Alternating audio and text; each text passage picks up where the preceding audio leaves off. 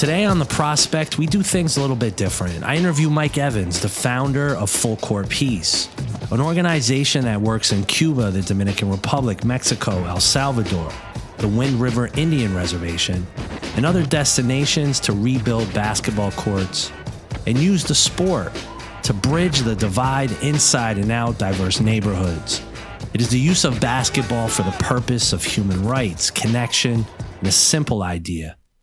If we can all connect at a human level, then the world might just be a better place. It is also at this time of year that basketball fans fall in love with their memories of March Madness and the NCAA tournament. Weeks of shining moments inside college basketball. With Mike, I talked about Full Court Peace, but I also talked to him about a very personal essay he wrote about his college basketball coach, Tobin Anderson, after Fairleigh Dickinson University shocked the world by beating Purdue in the first round of the NCAA tournament. Only the second time a 15th seed has beaten a number 1 seed. The Prospect was created for these types of conversations on the nuances and love of basketball, where the game is much bigger than just sport. Here is my wide-ranging conversation with Mike. All right, this is Prospect, episode 7, special guest, Mike Evans. Mike, thank you for joining us. How are you? I'm great, man. I'm happy to be here, and I really appreciate the opportunity. So where I want to start is you had a college basketball career, and I know those among us who played high school and then some college basketball, did the summer basketball circuit, we kind of understand the idea of a recruit or a prospect. What was your experience in the transition from high school to college? Where did you end up going, and who did you play for? I was an all-state player in Connecticut, which in Texas is like being all-town. But I was being looked at. I got sniffed at by Davidson in Columbia, but really only worth the stamp the letter was sent in the mail. And then I looked at a variety of Division IIIs. I ended up playing at Hamilton College in central New York, which back then had the top 5 highest winning percentage of any program, including North Carolina, UCLA.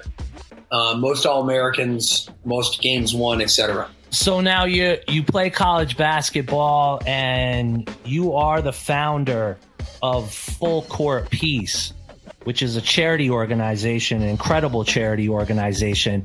Where does the idea for Full Court Peace come from, and what is it? The organization is dedicated to bringing together communities that normally don't come together, and doing so through basketball.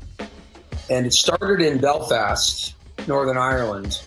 I lived there after playing college basketball. I moved to Belfast to keep playing and to do some community work. That's kind of how I understood it. But when I got to Belfast, it was really eye-opening. I grew up an Irish American, but I ended up getting Catholic and Protestant boys to play basketball together. And there, especially back then, that was like Alabama 1950, a black and a white team, if that's a good comparison. You wrote a book about that experience. What's the name of that book? The book is The Belfast Blazers, A Journey of an American Basketball Coach in Ireland. And it is largely about that group of boys and their willingness to play basketball together despite what everyone else in society says. But it's also about my coming-of-age experience going from player to coach. And after that experience in Northern Ireland, you sort of expanded the reach of the charity. I know personally I traveled to Cuba with you. Talk to me about the next steps after Ireland and how you sort of branched out with this idea and what you've done since then. After seeing the model work in Belfast, and it was just 2 high schools from rivaling communities forming one team together, I got asked to go to Cuba in 2009, so 6 years before it opened, to explore the significance of basketball in their culture. And some Miami-based Cuban Americans had asked me to go. So I happily went and came back and gave them a report and said, it's not really guarded by the government. Baseball is, heavily volleyball is. And I saw it immediately as a way to start breaking down the barriers of Cuban and American relationships that had been stymied for back then 50 years, now some 60 years.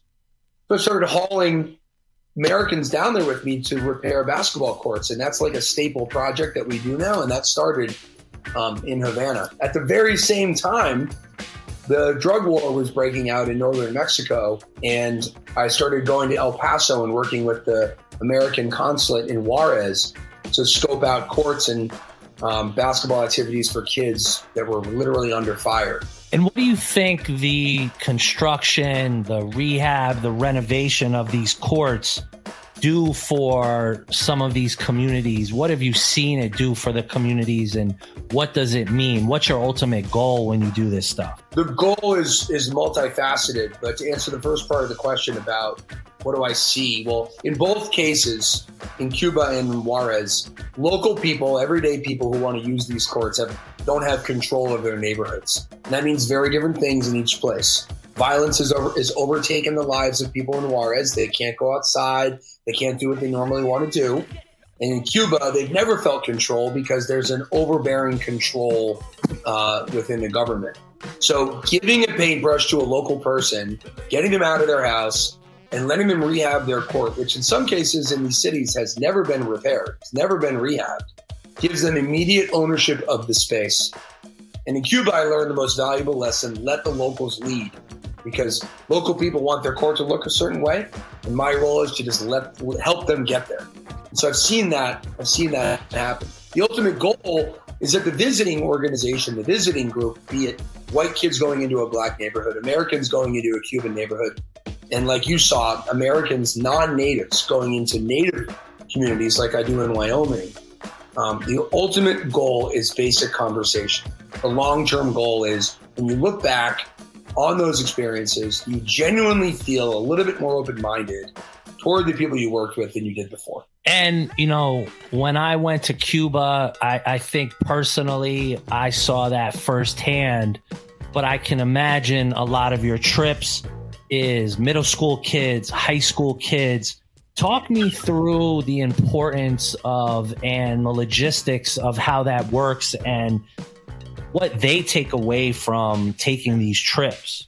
That's a really valuable question, because the model has changed on, if you just focus on Cuba for a second, you know, the model of who do you bring to Cuba has really changed. In the beginning, I wanted, quite honestly, for revenue reasons and for notoriety reasons, I wanted as many people to go as possible. But there's no Wi-Fi there. So you take a Fairfield County kid out of Wi-Fi, out of comfort, not all of them are going to be great at immersing themselves in a culture enough to change their minds about previously held misconceptions about that place. The other piece that informed me on that, logistics-wise, is how much do these people know about what's going on in Cuba and why we're separated from them? It's not often taught in every school as to how it went down. You never know how it was taught, what opinion was thrown at them. But more important, can a 7th grade boy conceptualize that painting a court with a Cuban contributes a little bit at a time towards breaking down barriers that have been created? It really depends on the boy. So the application process has become a little bit more arduous. So I know that kids that I bring down there are going to have a return on their investment when they get back. And for you personally in growing this organization, what's the hustle like? How hard is it? How hard has it been to even get to where you are today? So I started the organization in Belfast in 2006. 13 years later, I got my first paycheck. So I ran it pro bono, not out of the goodness of my heart. I'd love to say that. I mean, a lot of the work is motivated by altruism, but the reality is that living in Connecticut, living anywhere, you have to be able to pay your bills. So the hustle is, I started a private basketball business, teaching kids how to shoot the ball about 15 years ago, which has grown to be very, very big. And I'm a school teacher. So you could claim that I have 3 jobs at the same time. They do all work together. Kids who work out with me privately are sometimes kids who go to the schools where I teach.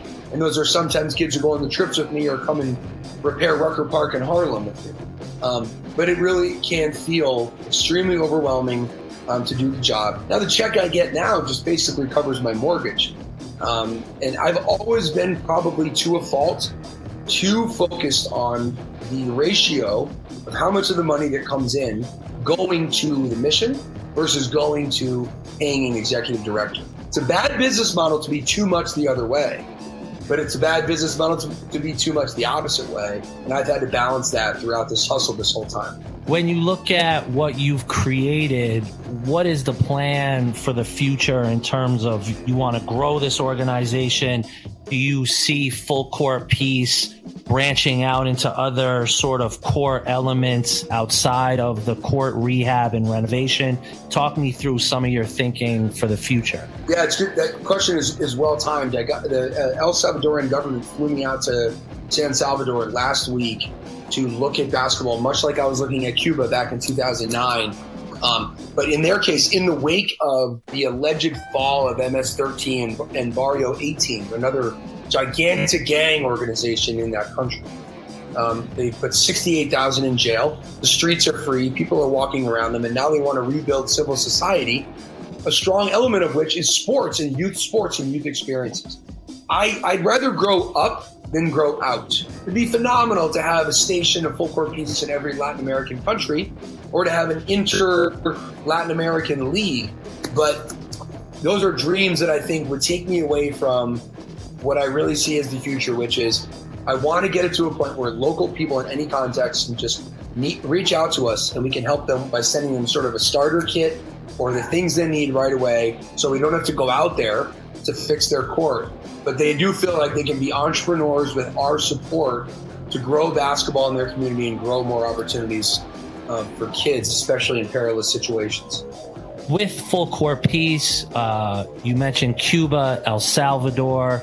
I was a part of a trip of sort of more of a scouting mission in Wind River with you. Talk to me about what the thinking was about wanting to bring Full Court Peace, let's call it, back home here to the United States in a way by going to the Wind River Indian Reservation. Talk to me about the few experiences you've had doing that. Yeah, I've been out to Wind River about 8 times and brought about 75 or 80 people out there in total. It is the most tenuous of all of our situations. Aside from going into housing projects in 2020 during civil unrest in our country, which was short-lived, and I think we all, at least for a little bit, got over it, and those are easier projects now. But, fast forward, you're in Wyoming, you're in a gas station, little marketplace on the reservation, and you're not native. It's tenable, or it's tangible, I should say, and untenable. There's looks, there's stares, and I'm not imagining it. And if I am, I guess that's just kind of part of it. You don't feel connected. There aren't a lot of thank yous. There's a lot of why are you here? And you explain, I'm fixing the court up the road. And basketball is religion on that reservation. And that doesn't make them flinch. That doesn't make them say, oh, okay, great. I didn't know who you were. Like in Belfast, you're on the wrong side of the community. You're in a Protestant community. They see me. They assume I'm a Catholic. No, I'm here coaching. I coach at the school. Problem, diffused. Not in Wyoming. And the catalyst for that was COVID came, and I had to cancel all of my trips to Cuba. And I had started the year before. You and I went out there to scope it out, and I met someone on a trip, and they recommended I do it, and I was just being adventurous. But COVID canceled everything. People felt more comfortable doing domestic work. But there's also that great documentary that was formerly called Resball, but they changed the name, about what basketball means to these people. And I've heard for years about the folklore of basketball on these reservations. And we've really made a lot of progress, especially even with the relationship part. It's really coming along. Now, what was the feedback from the young kids when they did go out and spend time there? Any insight from them? Yeah, so the first trip, we didn't engage with any natives, any kids, because I couldn't get kids to come out because, adults protect kids in every community, and native adults are going to protect kids from unknown non-natives immediately. So the first feedback was, wow, Wyoming's beautiful. The natives really have it hard. You can see that. There's visual rhetoric everywhere that points to that. These houses are dilapidated, these trailers. That's trip number 1. Fast forward trip number 3 or 4, we're finally getting pickup basketball games going. And in the van the next day, the non-native kids that I'm with are, saying, I got so-and-so's phone number. I'm texting with them now. They want to play again tonight. I mean, that is what matters. And the best story that's ever come out of it is a kid texted me a year after going on a trip saying, hey, I forgot to tell you, I play video games against so-and-so like once a week. So they connect on the internet, which is the reality of our world now. That counts as, human interaction. Back to the El Salvador trip, what was your takeaway? What's the plan moving forward in terms of, are you going to go back? Do you think it's manageable? What are you thinking? So it's definitely manageable. Cuba, I don't work with the government, so it makes it extremely difficult to get things done. Juarez, I worked with the consulate for a little bit of time, but when I didn't work with them, it got very difficult because they didn't really have a team on the ground. El Salvador flew me there. The government, I was with a governor, the youngest governor in the country. He's 30 years old. He's a governor of the state of Cuscatlán. Took me to 15 communities to look at courts, and he's managing the whole thing. All I need to do is to start out, stage 1 is send them basketballs. We decided that basketballs were prohibitively expensive in El Salvador and hard to access where they're sold.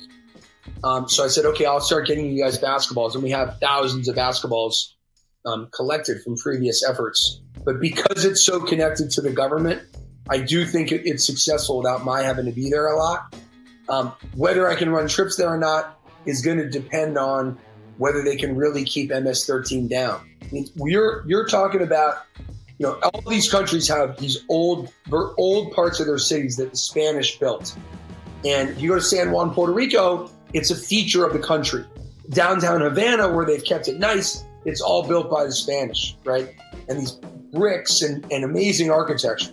El Salvador has that, but they haven't been able to enjoy it for 30 years. It would close at 4 o'clock because MS-13 would be there. And I went, and there's a Starbucks there now. So it looks like they're actually doing it. The news about the prisons and the human rights and all that is obviously there. Bukele, the president, has changed the constitution so he can run again. I mean, it's dicey, but I did not feel unsafe, and I've been to some pretty unsafe places. Yeah, I know that story, having done research on another project I'm working on. There's a brilliant New Yorker article that was written about what's going on, and you sort of alluded to, when you lock up 68,000 people, that's a serious move by a government, but from what I have taken away from the reporting that I've read is the general public seems to be supportive of it because of, like you said, this iron grip that MS-13 has had in that country for a very, long time. Yeah, I don't think people care about how he's doing it. The rumor is 70 to 90% approval rate, which you never hear in our country. You'd never hear 70, let alone 90. But I don't think people care. Like in Colombia, you used to not be able to go to Colombia. And then Uribe, a former member of one of the groups, comes out and works with us, and they get everyone out of there. And now there's direct flights for JetBlue to 3 major cities, and the country's totally different. And if you meet a Colombian, they tell you whether they either love Uribe or hate him. But they all agree, like, our country's totally different. I think that's what we're looking at. The question is, how do you maintain that? How do you sustain, apparently they're all fleeing. So if they didn't catch them, when I was there on Wednesday, they put 2,000 more in jail. So they got 68,000 in jail. They built a prison for that group. What happens if Bukele runs out of office, gets a second term, he finishes, and a radical comes in like it does in that region, and they have a different policy? I wish I could predict the future. No, it's interesting. The one thing I was surprised by in doing my research, I had always thought that MS-13 was born inside El Salvador. It's actually the opposite. MS-13 was born in Los Angeles and then was transported down to El Salvador. The El Salvadorian gangs in Los Angeles. I mean, listen, I think it's a story that I've been tracking that I find interesting. Are there any El Salvador NBA players? So there are none. I've researched it. There aren't that many baseball players either, which I need to reach out to somebody and all that. There isn't a long list of there's soccer players, but I don't know the actual details of its founding in LA. I do know that it was founded in LA, but I thought it was founded in a prison, and then it made its way to LA, and then it made its way down to El Salvador. But the governor told me that the president of Costa Rica was giving Bukele a hard time publicly, like, you're abusing human rights, putting all these people in jail. And now Costa Rica's having an MS-13 problem, apparently, because they're all leaving and they're going there. So it's going to be interesting to see what happens around the region with all of them leaving. Does their platform in Honduras grow? They have these other platforms in these countries where they don't really have the control of what's going on. What's the result? They're not just going to quit. They're a huge organization. It's going to be pretty fascinating to see. And speaking of relationships with the NBA or NBA players, what has been your experience in trying to incorporate the NBA or NBA players into full court peace? Yeah, I've had a bevy of experiences with that. My first experience was I got Vin Baker to speak at a basketball camp in Connecticut where we got white, black, and Hispanic kids to play on teams together. And he was excellent. Vin Baker was excellent. And then, Pat Garrity spoke at a camp, and he was excellent. So individual basis was phenomenal. I then had an experience where I had been working in Cuba for about 5 years, and the NBA went down when the border opened in 2015. They went down to scope out what they could do, and they inevitably landed at these two courts that are sort of the Rucker Park of Havana, and they were painted by us for 5 years, and we had grown our brand and grown a family of people there. And it was a proud moment when the NBA called me and said, well, we were down there and we said, hey, we're doing this to the court, because they were planning on going down and filming Dikembe Mutombo and Steve Nash visiting Havana. And the Cubans said, well, you should probably talk to this guy, Mike, because, he's kind of had control of painting this and he's helped us out a lot. So we hop on the phone, and the NBA it's the NBA Cares and NBA International. And they were pretty stubborn about, well, here's what we're planning to do.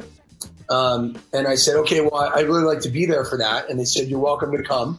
And I was a little bit annoyed that they didn't want to fly me down there to help them get into this community. And when I arrived to see Mutombo and Nash on the court, and they had put glass backboards up, which I'll come back to in a second, and they, with new rims and all that kind of stuff. And previously we had metal backboards with metal rim and wooden backboards in the metal rim. The court had been painted with the wrong type of paint, so it was very slippery. And Mutombo and Nash, unbeknownst to them, it's not their fault, were running a clinic with kids who weren't from that neighborhood. The Cuban government had decided who would be at the clinic. And I stood there and watched with everyone from that neighborhood, sort of in disbelief as to what was happening on the court. And then they left, and they had about 50 basketballs left over, which I asked them, the NBA, to give to one of my coaches, one guy that I help out, and they gave it to the Cuban government instead. And they had asked all the local people that I work with to help them put the baskets in and paint the court, but didn't pay them anything. It was a little bit messy. And so I came away with that, the positive of that is that you don't get big and you don't tell local people what to do. You just help local people find their own way. You help them find their path, and you stay out of the way, and you build relationships on the ground. And those are the most valuable things that you can do. I'm not sure. I then worked with Isaiah Whitehead on Coney Island 2 years ago, getting his tournament off the ground, and Sebastian Telfair and guys like that. And that was fascinating to get to know Coney Island. And I had a lot of credibility because I knew Isaiah, and I came to their rescue right when they needed it. So I think the lesson learned is stay away from big corporate and try to get relationships going with private players. That makes sense. I think anyone growing up this time of year, March Madness is a special time. It's a time that you think back to games you watched or how excited you were on the Thursday. Very recently, if you were watching this weekend, or I think it was on Thursday, you watched Fairleigh Dickinson, a 16 seed, beat a number 1 seed, which I think it was the second time this has happened, right? Yep. And in watching that, I was at the airport, so I'm watching it on my phone, and I'm kind of laughing and smiling and waiting to get on an airplane. And the name Tobin Anderson kept ringing in my ears because I knew that you had mentioned Tobin before in some form or fashion. And when I texted you, you sent me a link to a blog post that you wrote that I thought was actually very beautiful. So tell me about your experience with Tobin and why you wrote this letter. I think it's really interesting story. So I, like you, dealt with Tobin Anderson at 5-Star Basketball Camp at Station 13. So it's not really getting out a lot in the media. This guy, when he was young, probably still in his 20s, had done a ball handling video with QB Brown. And when you showed up to Station 13, which is this extra station for those of you that want to work hard at 5-Star, which is already a camp where they just treat you like an animal, you had to go to the station, and his ball handling was better than anyone's in the camps. And I remembered him and loved his intensity.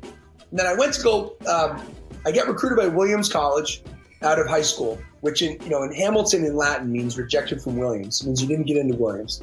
So I didn't get into Williams. And the coach at Williams, the head coach, Dave Paulson, says, I'm going to call someone who's not in our league to recruit you. So I get you out of our league. So I don't have to play against you. I don't know if he was blowing smoke or not. He calls Tobin Anderson. Tobin Anderson's the head coach at Clarkson University in New York. Tobin calls me. I'm 18. He's like, hey, Dave Paulson says he loves you. I've seen your tape, this and that. I'd love you to come look at Clarkson. I said, Coach, I remember you from 5-Star. This is unbelievable, but I have already committed to Hamilton College. And he says, well, I'll be seeing you then. We play Hamilton every year. So 3 years, I'm playing in Hamilton. We play Clarkson. And my junior year, they beat us at home, which is crazy because we were the best team in the league. We won. We still won the league, but they beat us on our home floor in front of a big crowd. And we didn't, as an opponent, I really didn't like the guy because he was the way he kind of carried himself. He was young, and I wanted to win, and this and that. And then the job at Hamilton opens up, and that's a whole other story. And it's frankly, it was very disappointing the way Hamilton College handled forcing out the coach I was playing for, who was a Hall of Fame coach. But lo and behold, Tobin Anderson gets the job. So Tobin becomes my coach, and I'm the only senior going into my senior year. I'm in love with this previous coach and the whole history of our program. And Tobin wants to change everything. And a lot like FDU, he brought in 2 transfers, one of whom was the player of the year in the league the year before. So I knew we were going to be really good.